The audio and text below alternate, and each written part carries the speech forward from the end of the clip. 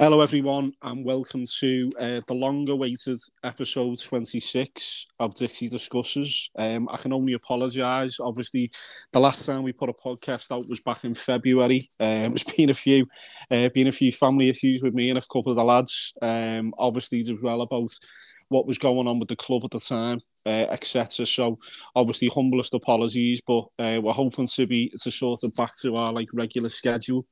Especially in the new season, we'll be putting out a few more, hopefully a few more podcasts over the summer with the incomings, outgoings, etc. But obviously on tonight's show, it's a bit of an end of season review. Obviously with what's going on during the season, looking into next season, and also the fan advisory board. So with me tonight, it's been great for him to come on at short notice. Mr. Stephen Tate. Steve, how are you, mate? I'm all right, Matty. Thanks very much for inviting me on, and look forward to inputting to your podcast, the end of the year review. And as you say, if we get a few points across about the fan advisory board, be really good. Thank you. No, you're welcome, Steve. As I say, great to have you on, mate. So obviously, just in terms of, obviously the season's finished now, mate. It was a bit of a grueler, wasn't it, for us all? But just sort of taking us back to last summer.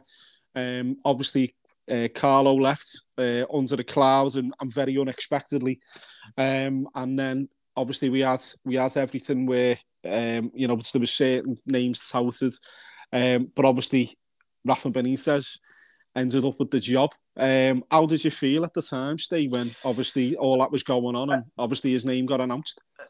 It was an interesting one, wasn't it? I think you've just touched on Ancelotti leaving, and the club was on a high. But let's be honest, it was a little bit of a mixed season for COVID and other reasons. Even when we had Ancelotti, but he left, he went, and then obviously the announcement of Benitez, and I think it's fair to say that he didn't get a good reception, and a lot of people didn't want him. He was brought in anyway, regardless. But in terms of, if you think of it as a game, with the loss of Ancelotti and then bringing Benitez in as he came in, it was almost as if we were starting the season behind. It was almost as if we'd have a 10-point loss. Yeah. And that was my feeling, and okay, it went okay at the beginning, didn't it? It went really well. I think there were some question marks about some of the signings that he brought in with Demarai Gray and Townsend and a few others, but they come good. And at a point in time, it was looking good. But then things started to go downhill. So that was my feeling, I think we were, and that's a worry going forward, which we'll talk about later, that, if you don't get a good start to the season, it leaves you feeling as if you're behind, and then you're playing catch up, in my opinion. Yeah, no, totally, Steve. And as you touched on it there, we did get off to a fairly decent start, didn't we? I think certainly for the first couple of months. We had good wins. First game back with fans in against Southampton. It's 1-0. I'll always remember. Obviously, everyone was desperate to get back in the ground. Obviously, we beat them. Got a draw away to Leeds, where at the time, you thought it was a decent result. Beat Brighton, which obviously up until last month was our only sort of away win for most of the season. And then you're going into September. We had a good result against Burnley. Maybe the first sort of cracks were starting to appear where we got a good hiding, really, didn't we, at Villa. Beat Norwich. Good draw with United. Going into October, then obviously we get beat by a decent West Ham side, but I think the knives really started coming out when we were beaten at home by Watford 5-2, which was an absolute shocker at the time, mate, wasn't it? I think we went 2-1 up, and I can remember a couple of subs being made. Then we took off someone in the middle of the park. And obviously they just completely dominated us then. And obviously, who would have thought it? Josh King getting a hat-trick, coming back to haunt us. But yeah, I don't know if you remember that one, Stay, or what you remember of it. But I think, as I say, I think that was the first sort of, you could feel it within the ground that, things were really starting to shift. Onto Benitez then. And I think maybe even at that point, the writing was on the wall. Comment, but I did hear it all, and the point I was going to make is it was definitely a turning point, wasn't it? And yes, I was at that game, like I'm at all the games, and it was not good to watch. And I think, as you said, I think things started to go downhill from there. And then the signs were just worrying from then on, weren't they? Yeah, massively, mate. I mean, I know, obviously, November, I think we only picked up 1 point at home against Tottenham, where, you know, tip another VAR decision goes against us. Obviously, the Charlton can get towards the pen and then they take it away. But yeah, obviously, you know, we were beaten by Wolves, beaten away to Brentford, which, you know, which was really disappointing. And then you sort of, you're going into the derby, which obviously we got a good hard in the derby. You know, yeah. And I think the only sort of stay of execution was the Arsenal game, mate, wasn't it? With obviously Tamari Gray banging that winner in late on. I think that was a bit of a stay of execution for him. I think, Matty, you touched on a few points there about, you know, things were going against us as well. You know, it's not to make excuses, but the VAR decisions, and we could talk about them all night, to be honest, but there was VAR decisions, and then, you know, we weren't, in some games, the result was just not good. But if I remember, we weren't getting beaten by a lot. But the performances were just not where they needed to be. You know, as fans watching the football, you're thinking, well, we're not looking likely to win these games here. And I think that was what was concerning.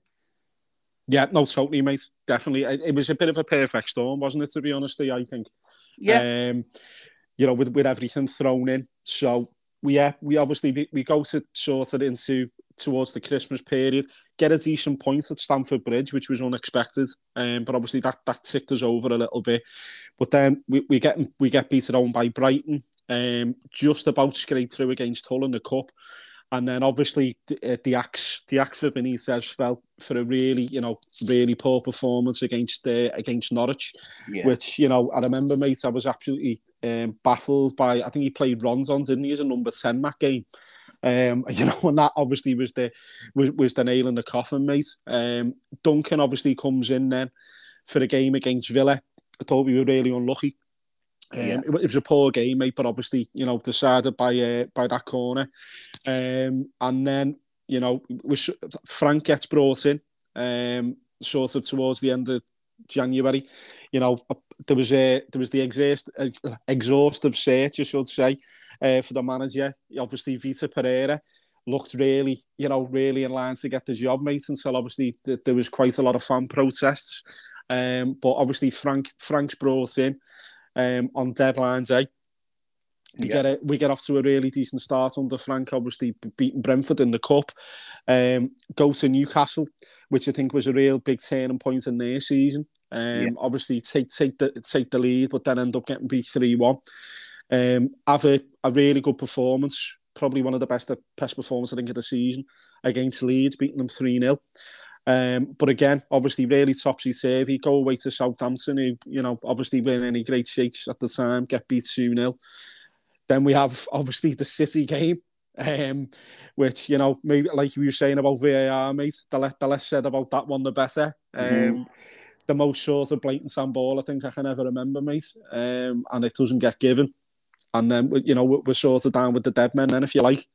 Yeah. We have obviously Boreham Wood in the cup, get through.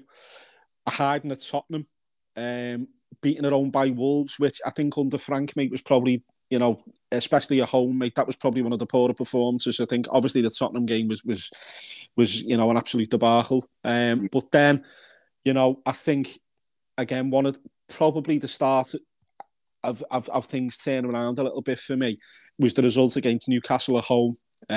Obviously, crowd were massively up for it. I think we all knew at that point sort of how bad things were. Alan, he was saying before, mate, about referees' decisions. Alan gets sent off, which for something was a yellow card. And I think in 99% of people's book, but obviously he gets sent off. But the team sort of seems to be galvanised with that. And obviously Alex Iwobi, much maligned by a lot of the fan base, works his socks off and comes off trumps at the end. I think 8 minutes into 14 minutes of stoppage time, with a fantastic finish. And obviously we're going away happy. But yeah, just touching on that game, Steve. You know, that for me, as I say, was one of the sort of high points of the season. But obviously, again, one of the things I think which turned it for us in our favour. Just wonder what your thoughts were on that. I think exactly as you've just mentioned, and it is just in this discussion and your run through there. It's the highs and lows of this season, you know. When they were really high, they were high. When they were just, you know, unbearable. But, you know, I think, as you said, with the Newcastle game, I think the fans started to realise, you know, we've got to get behind this team here. We could be in trouble here unless we start. So something happened in that game. And it's always said, isn't it, in an Everton game, sometimes it needs a controversy, it needs a tackle, it needs something. Unfortunately, it was a sending off, which was never a sending off. But that seemed to galvanise the team, the fans, you name it. And like you say, that goal was just a season saver, really, when you think about it. No, it was, mate. It was a massive turning point. Yeah. When you look at obviously how the league finished, mate, and I know we'll touch on that in a little bit, but yeah, when you look at it, mate, in the grand scheme of things, it was a huge 3 points, wasn't it? Absolutely.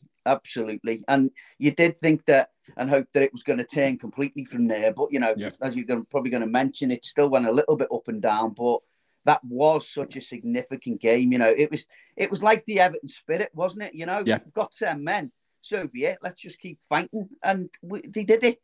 Yeah. It was just such a relief, but definitely a turning point. Yeah, no, I totally agree, mate. You know, sadly, we went from that, like you said, mate. Obviously, the way things were, it was so up and down. Went from there, obviously, to an FA Cup quarter final at Palace, and obviously I thought we played really well for the first 20-25 minutes, mate. But obviously, once the first goal went in, it just seemed the head started to go down, and we crumbled. Went away then to West Ham. I thought we put a decent performance up in that game, but got beat. And then, you know, when a lot of us thought we were really in it, and I think some people really doubted we were going to stay in the league, was obviously to defeat at Burnley after going in front, which, you know, it was massive, mate. But again, I think that sort of galvanised some of the players. I know Frank came out and, you know, he said he'd obviously put his arm on the shoulder for a few of the players when he came in, but at that point, I think it was, you know, it was time to maybe kick a few people up the backside and get them to realise, listen, you know, we're really in it here. And I think after that, obviously, we drew against Leicester at home. You know, it was maybe people said that might be in a decent point. Going to the derby at Anfield, obviously, like we were saying, mate, about VAR. You know, Anthony Gordon gets denied, for me, a blatant penalty. You know, his foot stood on, he goes over. You know, nothing doing from the referee, nothing doing from VAR. There was also as well, you know, there was a scuffle in the middle of the park, wasn't there? I think Holgate and Allen got a hands and fingers in their eyes, if you like, off Mane. Nothing doing in that. And obviously, you know, Frank's since been charged by the FA for it, which I think is absolutely scandalous, mate. But again, you know, I think the shooter recovery were there. If you like, after that, because obviously we went into the Chelsea game, you know, the fans really made themselves here from that point. Obviously we got the coach welcomes and stuff from that point. You know, the blue, like you were saying before, mate, about the blue smoke bombs, etc. Everything was sort of going off before the game, and I think personally, I thought going into that game, after seeing, you know, being in and around Goodison, you know, I think, you know, Real or whoever could have turned up, mate. I think we were always going to get the 3 points that game. It felt a bit. It's felt all of those games, those last games with the atmosphere outside before, and you know, it's felt like one game that comes to mind is the Bayern game, isn't it? You know, where we were losing, and you know, it was the crowd again that day, wasn't it? You know, it felt like that, but on a bigger scale. And, you know, but what I'd like to say is that I think you were just touching on it there, that apart from one or two games, the Crystal Palace game, as you said, the performances were much better. It was just things were going against us. And, you know, VAR and, you know, we did make a couple of the players were silly, stupid mistakes. You know, a lot of that was basically, I put it down to pressure because, you know, of where we were and how things were looking, you know. And as you said, Lampard and I know he got a bit of criticism for it. I think there's a need for being, for putting the arm around people. But when people continually do things which are costing you, and costing a club like Everton, I believe in being honest and having okay. He criticised because he let us. It was known outside of the club that he'd said these things. But you know what? If it's not good enough, it's not good enough. You can't butter it up, can you? It's got to be said. Yeah, it's like any workplace, mate, and any manager. If someone's obviously not pulling the weight, and like you said, mate, they're making the same mistakes after however many bits of training, then you've got to do something about it, haven't you, mate? So absolutely. But the performances since Frank's come in, and if you weren't, I think we'd both say, and a lot of thousands of other people would say as well, the performances were better. It was just a mixture of bad luck, getting beaten by the odd goal or so, but it was feeling better apart from those 1 or 2 games, which I'm sure you're going to mention, the Watford game and stuff like that. It just let us down, didn't it? A few of them just let us down. Yeah, because the next one was going to touch on, mate, was obviously the Leicester away game, which was absolutely huge. Obviously, Mykolenko, what a fantastic goal to sort of kick things off. Like you said, mate, there was a comedy of errors. I think Coleman sort of bumped into Mina, didn't he, for their equaliser? But we obviously came again, and Oldgate scored. Oldgate scored from a corner, and then I thought it was real sort of backs to the wall performance. Everyone throwing the bodies on the line, and we come away with the result. But obviously, the fans, and I know a couple of people from Leicester, mate, and they said they haven't seen away fans like that. Well, they probably haven't seen them. Certainly not at the King Power Stadium, anyway. And obviously, I think they were in probably maybe an hour after the game, still singing songs and stuff, mate. And again, another huge result. To sort of try and get us away from trouble, like you just mentioned. Obviously, the Watford game. I think everyone, to a man, thought, especially after the last couple of results, we'd be going in there to turn them over, mate. But, you looked at it, I thought about it before the game. I know they had quite a lot of injuries. You had lads coming in who we might not have knew much about, but obviously maybe wanted to come in and make an impression. And then, obviously, we just sort of didn't get going on the night. And you look at it, mate, whether there was a bit of a hangover in that game going into the Brentford game. I thought, obviously, the way we started off like a train, should have had a penalty for a blatant pull on Richarlison. Referee doesn't give it, VAR doesn't give it, like what you said, mate, which is gone for us for most of the season. And then obviously the ball goes down the other end. Ivan Toney gets in front of Branthwaite, sending off. And our backs are against the wall, mate. I mean, I think, like you said, even with that, the adversity, we go in at half time 2-1 up. Obviously, the lads pushing. Like you said, few basic errors in the second half, especially from set pieces. And unfortunately, lose the game, mate. And we're right back in sort of into the mire. But obviously, we'll touch on probably more than any other game, mate, was the Palace game. I've got to be honest. Obviously, the build up to the game was similar to the other games, but I think everyone just knew it, didn't he? We had to sort of go in. We had to get the 3 points. We didn't want to go into that Arsenal game. The way the game went, mate. Obviously, we're a goal down quite early on. Then it goes to 2-0. Which was obviously a comedy of errors for their second goal. I'll take it to my grave, mate. I've got to be honest. I'm sat there. I go to the game with my cousin, Robbie, who's obviously comes on the podcast quite often, and my mate Chris. And I was sat there with him, and he's got his head in his hands, mate. And I don't know what it was. It's probably might be part of the reason, mate, is I didn't actually have a bevy before that game. I started antibiotics because I had a chest infection. So I don't know whether I had a bit more of a level head, mate, than some other people around me. But I remember just saying to him, he had his head in his hands. I went, listen, mate, I said, it's got so many parallels, this, for me, from the Wimbledon game. Especially that second goal, mate. I mean, when the ball went in, the first thing that flashed in my mind was Gary Ablett sort of falling in the net with the ball in the Wimbledon game. And I just said to him, well, listen, if we get a goal back here, we'll beat these, because I didn't think Palace were that great, mate. I mean, obviously they scored the 2 goals, but I didn't, I didn't think apart from that, I didn't really think they caused as many problems. And then obviously the second half kicks off. We get the goal. Michael Keane, cracking finish, get the goal back. Fans right back up for it again. And I just thought after that, mate, Palace were going to be on a hard and to nothing, because I think that the crowd was so up for it. We get the equaliser. For the Charlison, if there was a roof on Goodison, it would have came off. And then I think it was just inevitable, mate. The Calvert-Lewin's goal. Fantastic cross by Gray. Great header by Calvert-Lewin.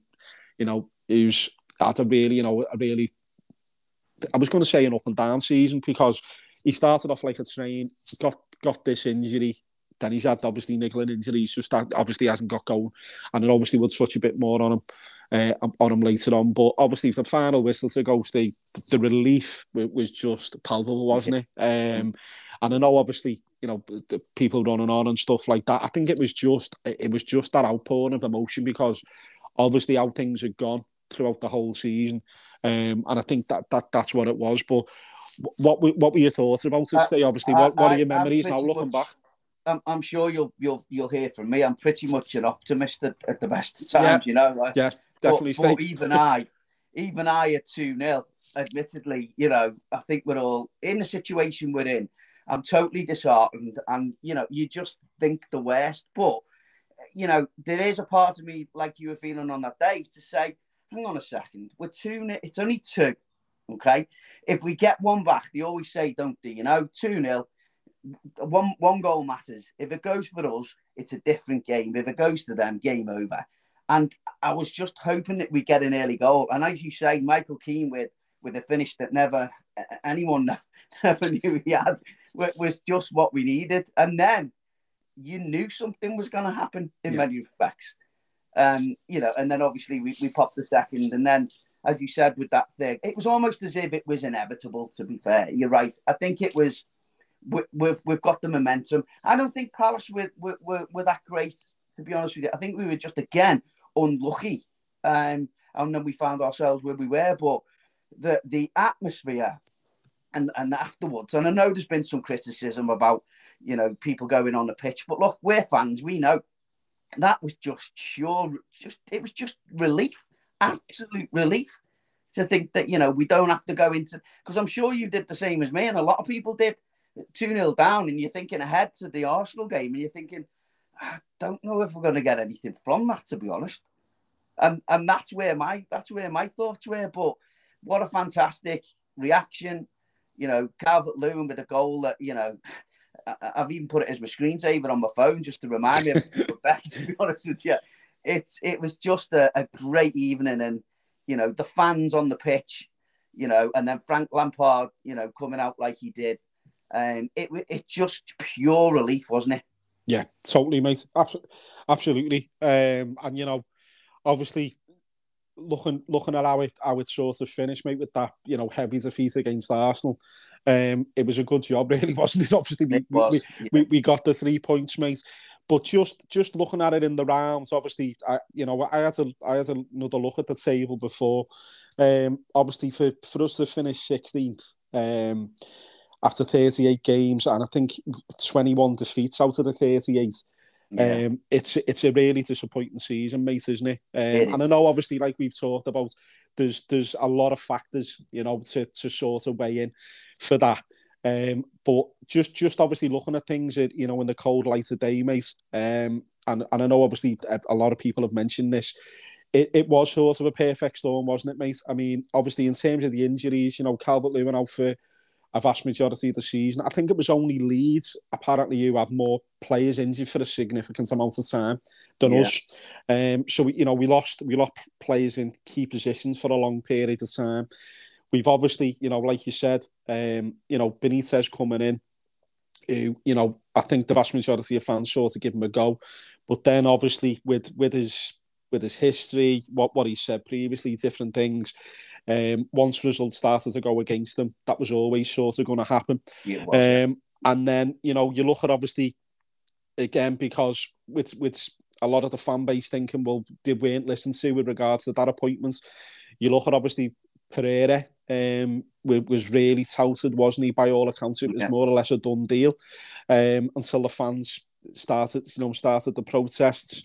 Even looking at stuff like, for me, the Luca Dean thing still grates on me a bit, mate. I've got to be honest. In terms of, he obviously raised his concerns with Benitez. Didn't fell on deaf ears.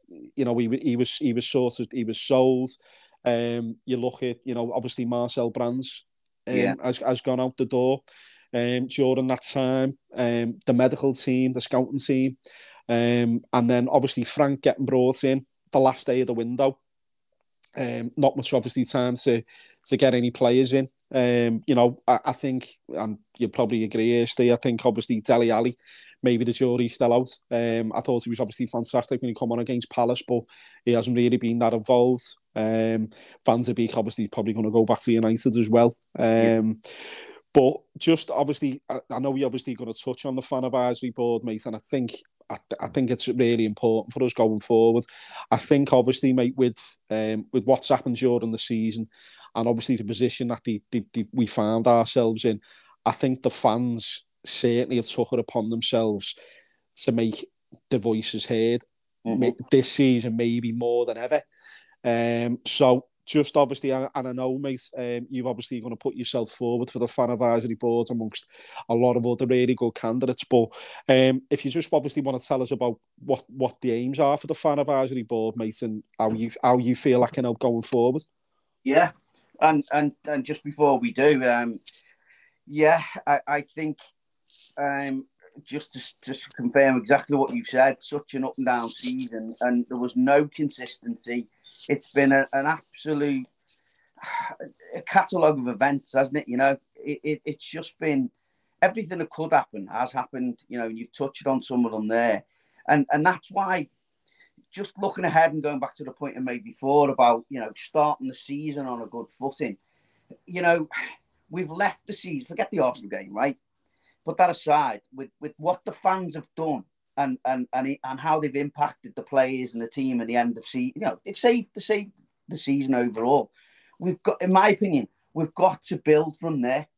I know there's frustrations. I'm a fan like you. There's frustrations out there that I hear every single day about. The club are not communicating. The club are not saying this. The club are not doing. I was just saying that I think when you look at I keep an eye on Twitter and a lot of the media, and what's core to me is communication. The board and the club are getting a lot of criticism for not communicating. End of year, there's people like yourself and a lot of others doing these end of year reviews, and there's been nothing from the club. And communication seems to be key. And I see communication as one of my personal strengths, to be honest with you. I engage a lot with clients and stuff like that. And I see the importance of it. It doesn't have to be great detail. And a good example, and it was my son who reminded me that, when Jack Grealish got sold by Villa, yep. I think their owner came out and he did a little YouTube or a little video, 10 minutes long, and explained, the club's thinking and strategy and etc. And, that got brilliant reviews because it was someone at the most senior level coming out and explaining things. And exactly, so there's good examples and then there's bad examples. And look, Everton are a fantastic club. They do a lot of things and they do some good communication, but I think it's got to be improved, to be honest with you. And that's coming back to the fan advisory board. I am one of the candidates, and there's some great candidates on there. This fan advisory board, I'm hoping people will get the significance of it, because a lot of these frustrations around communication and some of the comments made about the board, a lot of that now there's an opportunity to influence some of the changes around there. Is it going to change a board member out? Who knows, right? But to me, there's a lot of other things that need fixing before we even start talking about the board. Simple things that can be fixed, So the fan advisory board, as has been mentioned, this has been proposed and now agreed by the club and the what's called the Everton Stakeholder Steering Group. I don't know whether you or the listeners have come across that before. Yeah, there's of it, Steve, yeah. Yeah, so they've done a great job in influencing, what is now the terms of reference for the fan advisory board. And that terms of reference is, as I say, it's quite significant because it's going to be touching on, strategic vision objectives. It's going to be involving the AFC heritage, looking at and this is the big one for me, it's around the plan for broader supporter engagement. There's so many groups and people out there that are continually talking and communicating over Everton and having their points and their comments and their say. But where does it all go? A lot of it, okay, I'll listen to a podcast, you listen to a podcast, and a lot of it gets heard by the fans. Some of it's good, some of it's negative, across all of those platforms, but it doesn't really go anywhere. And there's a lot of good stuff in there that, if it was put together in a constructive way and put together, with some guidance and the right format, that is going to be invaluable because, like we've spoken about just now, about the difference the fans and the voices can make. They've done it on the pitch and they've done it with the players. So why can't we harness that and bottle it and use it, to help improve? And that's one of the, as it says, it's one of the objectives and one of the focus areas of the fan advisory board. Escalations, not that I would expect too many of them, but those things are going to be covered as well. But it's even going to start to look at the stadium relocation and the legacy project. The club have already put a lot of ideas forward, but a lot of them have got to be firmed up, and that's the fans' opportunity, and this board's opportunity to try and influence and structure a bit of that. And everybody wants, when we move to Bramley Moore, everybody wants that to be a success.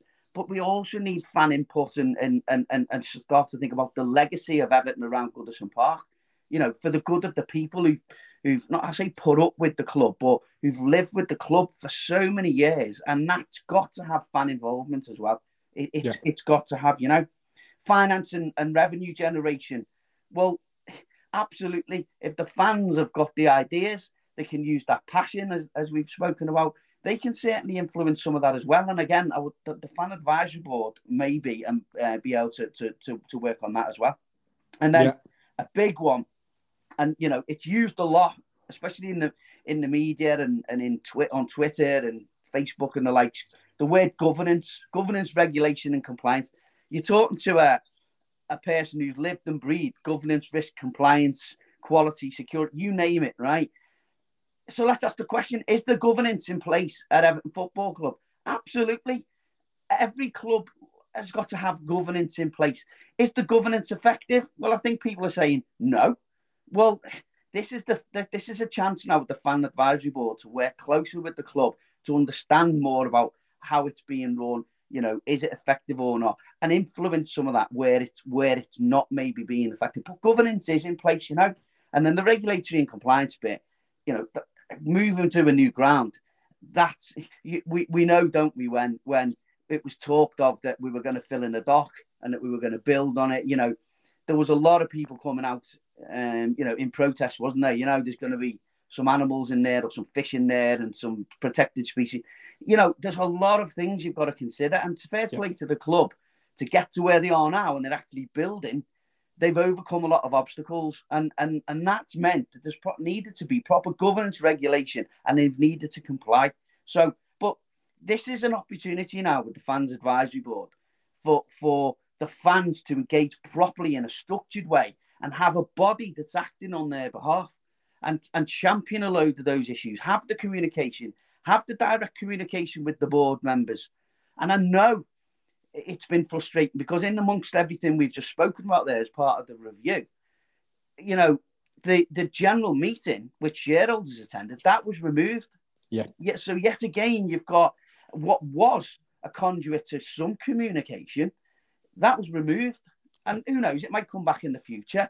But now with the fan advisory board, that can actually start to to take the place of that and fill the gap, hopefully, and a lot, as long as it's constructive. That kind of stuff can make a massive difference. And I would like everybody to get behind and give this thing a chance. And let's like I say, look at the words, fan advisory board, okay? that means that they can advise the fans, people like yourselves and all of these people who do great things on Twitter and spend your own time. You know, there's a lot of stuff we want to, and we should cream off from that for the good of the club, because the voices are there. They're being heard, but they're not being heard, and the good stuff is being missed. So this fan advisory board, which is going to consist of you know, I think it's going to be 11 members in total. 7 of those members are going to be made up from different supporters group, Heritage Society, fans forums. You know, there's already reserved places, 7 of those, and I think you mentioned it before, but currently out for vote is the 4 other roles. One is to be a shareholder, going to be serving a three-year term. One is an individual representing a group with a protective characteristic, which is defined by the Equality Act, which will serve 1-year term. And then there's 2 other positions in there for supporters who've not got no eligibility requirements. So they're not a shareholder. They don't fall into a category. And that's been the opportunity for people, I won't say me, because I am a shareholder, but for other people who've not been a shareholder to step up, put themselves forward. And you've got now 12 candidates who are being voted on. And there's some fantastic candidates in there. And no doubt we're nearing the end of the vote now, but I'd call on anyone who's not voted yet. You've paid your money. The vote closes for, you know, those with a customer number. So that's people who are season ticket holders or actually members of some of the clubs. So anyone with a customer number, they've got until 12 o'clock, 11:59 to be precise, on Thursday evening, the 9th of June, to make that vote. It takes literally 30 seconds. Vote up to 4 people. I think it's 4. And, you know, you pay your money for your season ticket. You've got a right to vote. So go and do that vote. Go and use your vote and look at those bios and choose the best person for you. It's not an opportunity for the individuals. It's an opportunity for the fans to get the right people to be on that board who are going to make a difference. Because seeing the terms of reference and seeing the opportunity, I think it could be a big, big deal list. If they get the right people and then they move on the vision and the objectives, I think it could be a really big deal for the football club. That's brilliant, Steve. No, I really appreciate you going over it, mate. And obviously, I wish you the best of luck in your candidacy as well. What I'll do anyway, Steve, obviously, when I put this podcast out, I'll include a link, obviously, for people to vote. I've got the details there and stuff, mate. And yeah, I totally echo it. You know, your sentiments there is for people to use the vote. If obviously people want to make best use out of this fan advisory board, then you know they've got to vote for the right people for them. So yeah, totally echo that, and I'll make sure obviously all the details are out when we get the podcast out tomorrow, mate. Well, like I say, we all want the best for the club, and never has there been a better time, you know, as we approach a new season as well, to start it off on a good footing. You know, there'll always be negativity. There'll always be some people who, you know, have got their own thoughts and stuff, and they've got a right to say what they want. But, you know, let's use what we saw at the end of the season. Let's use it to not just focus on the players on the pitch, which I hope to God that still happens when the season kicks off.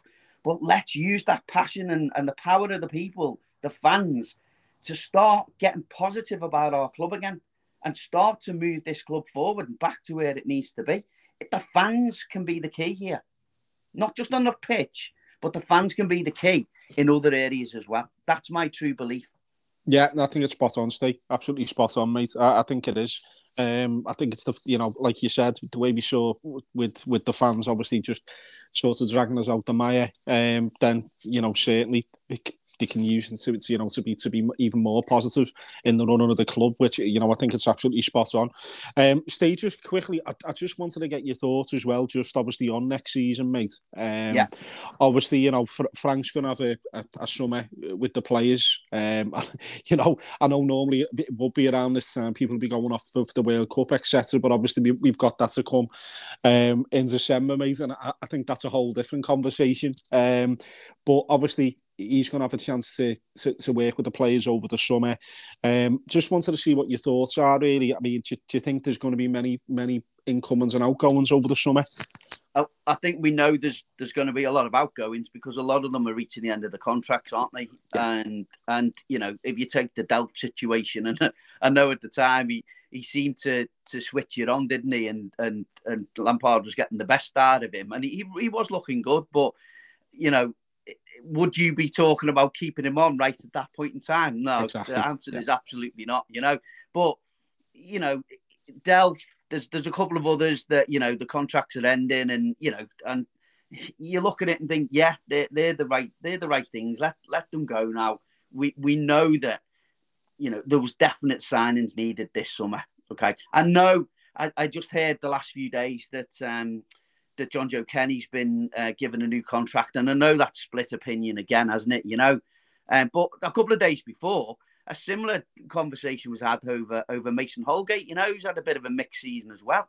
You know, would we keep him? Would we get rid of him? And my view is, well, he's a decent squad player. On his day, he's good. But at this present time, going into the new season, you can't get rid of everybody. So he's one of those that you would keep. John Joe Kenny, you know, I see we all saw some glimpses, you know, but unfortunately, people look at the negatives too much, don't they? But it's a fact. A decision's been made. He's been given a contract, okay? So our trust is in Frank. He's seen him. He's recognised him. And he's had a big say. If he didn't think he was good enough, he wouldn't have been given a new contract. So I'm not saying he's good enough to play every single game, but we also need a squad. We've got to think of, you know, the first 11, but we've got to think of a squad. And where would we have been? He slotted in a few games this season, even playing left back and whatever. And he came in and he did half a job, didn't he? So I tend to think more broadly about the squad, but we need new signings. And I know that Tarkowski has been mentioned, and you know, in fact, I think a lot of fans would welcome him coming in. Then they talk about the suspect wages that he might be getting, and then it starts to turn people off. But listen, we know central defence, when Mina has not been in that team, we have struggled. No disrespect to Keane and to the other guys there, but the evidence was there. We struggled, and we need reinforcement. So if we've got to pay a little bit over the odds, but we get the right people, the right players, then there's some positions we have to stretch ourselves and go for it. And that is one of the areas where we've got to strengthen. I would, like you mentioned before, Lucas Dean, and I think every single Evertonian was so sad to see him go. Fortunately, you know, and again, look at what happened there with Mikalenko. You know, before the lad was even given a game, people were talking him down. And look what he's done. Yeah, exactly, mate. So, you know, you've got to give these players, and Patterson is hopefully going to be another one. You know, we saw him, I'm sure you saw the game when he played for Scotland and tore about 5 people apart and stuff. Yeah. We've got to give these players a chance. And that's what I'm saying. Beginning of the season, let's not start feeling as if we're on catch-up, like I mentioned before. Let's get behind everybody. Let's get a few of these signings in. And there will be more. I think there's, you know, we need something creative in midfield. Dele Alli, if we could have Dele Alli with the way he played when he came on in that game and turned the game, if we could have him every single game playing like that, we might not need to sign anybody. But at this present time, we're not there. So we need somebody creative in midfield. And I think Eriksen was talked about. Yeah. And Eriksen played us off the park in that game. Yeah. So, you know, the guy, I think I'd take him tomorrow. I think he'd be fantastic. We need creativity, and that's where we need to strengthen. It's a bit of an interesting one up top, isn't it? Because, and God forbid that Richarlison goes, and my thoughts are that he won't. Okay, when it's come out in the press or whenever he spoke about he's left the club, no, and Lampard, no. I think that's a player who's, you know, he's felt disappointed in the season. He wants to. You all hear it, don't we? You know, he wants to be winning things with Everton, and you know he's playing at such a high level with Brazil and the likes. And I think he's just wanting his input and to see where that goes. I personally don't think he'll go, and I hope he doesn't. But do we sign another striker? I think we need to be fair. I think we need a little bit of a striker that's going to get us, not going to score us a million goals, but is going to put those goals in when we need them. And I am hoping that Dominic will stay fit, although I know there's talk of him and some connections with him and other clubs. But we need fresh faces. Absolutely, we need fresh faces. Yeah, no, I totally agree, mate. And it will be interesting. I think, obviously, it doesn't look like we're going to have much to spend, really, unless, obviously, like you said, one of the big hitters do go. So I know, whether Frank sort of taps into his Chelsea connections, mate. I mean, I think there's been about 2 or 3 players, hasn't there, mentioned? Yeah. That Colwell at the back, Conor Gallagher, obviously, there's a big link there. Yeah. Broker, the lad who was on loan at Southampton. I know he's been mentioned as well. So I think, like you said, mate, I mean, hopefully, fingers crossed, we go into the season with a stronger squad than obviously last season. It's finished. And we can, like you said, we can kick on. Just realistically, though, Steve, where do you think we'll finish, or where would you I where do you think think we need to realistic? I think we need to be exactly the word's realistic. We need to be absolutely realistic, And if we never want to, that happening again like we had last season. That is too much to bear, okay? And that is not Everton Football Club. And when I know our fans are so passionate, and look, I hate it as well. You see these other teams playing in the midweek, and even in the Europa League and this, the other league that they set up in the Champions League, and it's disheartening, isn't it? Because our club should be there, but we're not going to be jumping straight into that position, are we? So we've got to be realistic. If we got mid-table or just above mid-table, that will be a result. If for some reason we kicked on and we were just getting up there, chances, that will be an absolute fantastic season. But I don't like to run before we can walk, and we're building here again. We're building from a really bad situation, so we've got to be realistic. We all wish that we'd be back where we need to be, like I say, on the weekdays and having those, the evening games in the Champions League and whatever. That's an aspiration at this present time. And I just hope that the fans remain realistic, And as long as the performances are good, as long as, we stop making those stupid mistakes and some good luck goes our way instead of VAR going against us and everything else, I think stability this season coming is what we need, with some good performance, and it'll show Lampard is capable, and then we can kick on again. Yeah, no, I totally agree, mate. I think hopefully we can see a bit of stability, like you said, mate, because obviously this chopping and changing, man, certainly since Mercedes come in, there's literally been no stability. So I just hope, obviously, Frank gets given the tools to sort of bring in the players he wants. Hopefully we can see maybe a bit more of a defined style of play as well, and obviously what way we want to play there. Yeah. But yeah, I think the big one for me is, like you said, mate, it's progression. If we can see that there is a progression, there's a style of play, the players are given everything, and we are obviously progressing up that league, I think most fans will be happy with that. Even if it is where at the end of the season, we finish mid-table. I mean, who knows, mate? If we get a few favourable cup draws and stuff, you just don't know, do you? No. And I know certainly, and I know Frank himself knows how important that is for Everton Football Club, in terms of the cup competitions. But yeah, as I say, mate, I mean, hopefully we get a bit of good news over the summer, like you said. Especially some of the top boys, they stay. And obviously get a bit of wheeling and dealing done and get that squad sorted out, mate. And it's open for a much better season next season. But really want to appreciate your time for coming on tonight, mate. It's been brilliant. Brilliant speaking to you. Like you said, obviously wish you the best of luck for the fan advisory board, but like you said, the main thing is obviously the fans using their vote and getting the right people onto the board, mate. But certainly, hopefully, you come back on next season anyway, stay, and say hopefully we're all in a better position talking about the Blues at that point. Yeah, let's do that, Matt. I appreciate you including me tonight, and like I say, we're all fans. We want the best for the club, but I'm happy to come on anytime, Matty. And you know, I don't want to repeat myself.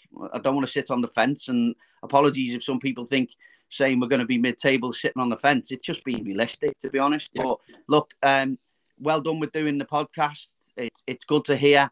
Again, I'm hoping that things like this and some good points, you know, can be factored into and listened to and taken forward with the backing of the fan advisory board, you know, because it's all good stuff. And, you know, you're spending your time and there's a lot of people coming on here. So it should be that way. But yeah, let's touch base again. Hopefully we'll be in a better position and hopefully we'll get a great start to the season. And just one thing is the fans can make that happen. But really, really, truly believe the fans can make that happen. And that's why I'd like to call on them to, you know, to get behind the team, and get behind the club and give some time and build some patience. I'm the most impatient person in the world. You ask my kids. But honestly, but you in me, I've got to temper it. And then I come back to, realism. And the realism is that we'll do better this season. I'm confident of it, but the fans can make that difference. They really can. I truly believe it. But thanks, Matty. Great to speak. Oh yeah, definitely, Steve, and yourself, mate. Really appreciate your time coming on, mate. It's been fantastic. So that's it, guys. Hopefully you enjoyed our chat. And I know, obviously, once the new signings, fingers crossed, start coming in across the line, and we'll obviously get back and we'll do another podcast. But yeah, once again, thanks very much for listening, guys. Enjoy your summer. Take care, and up the toffees.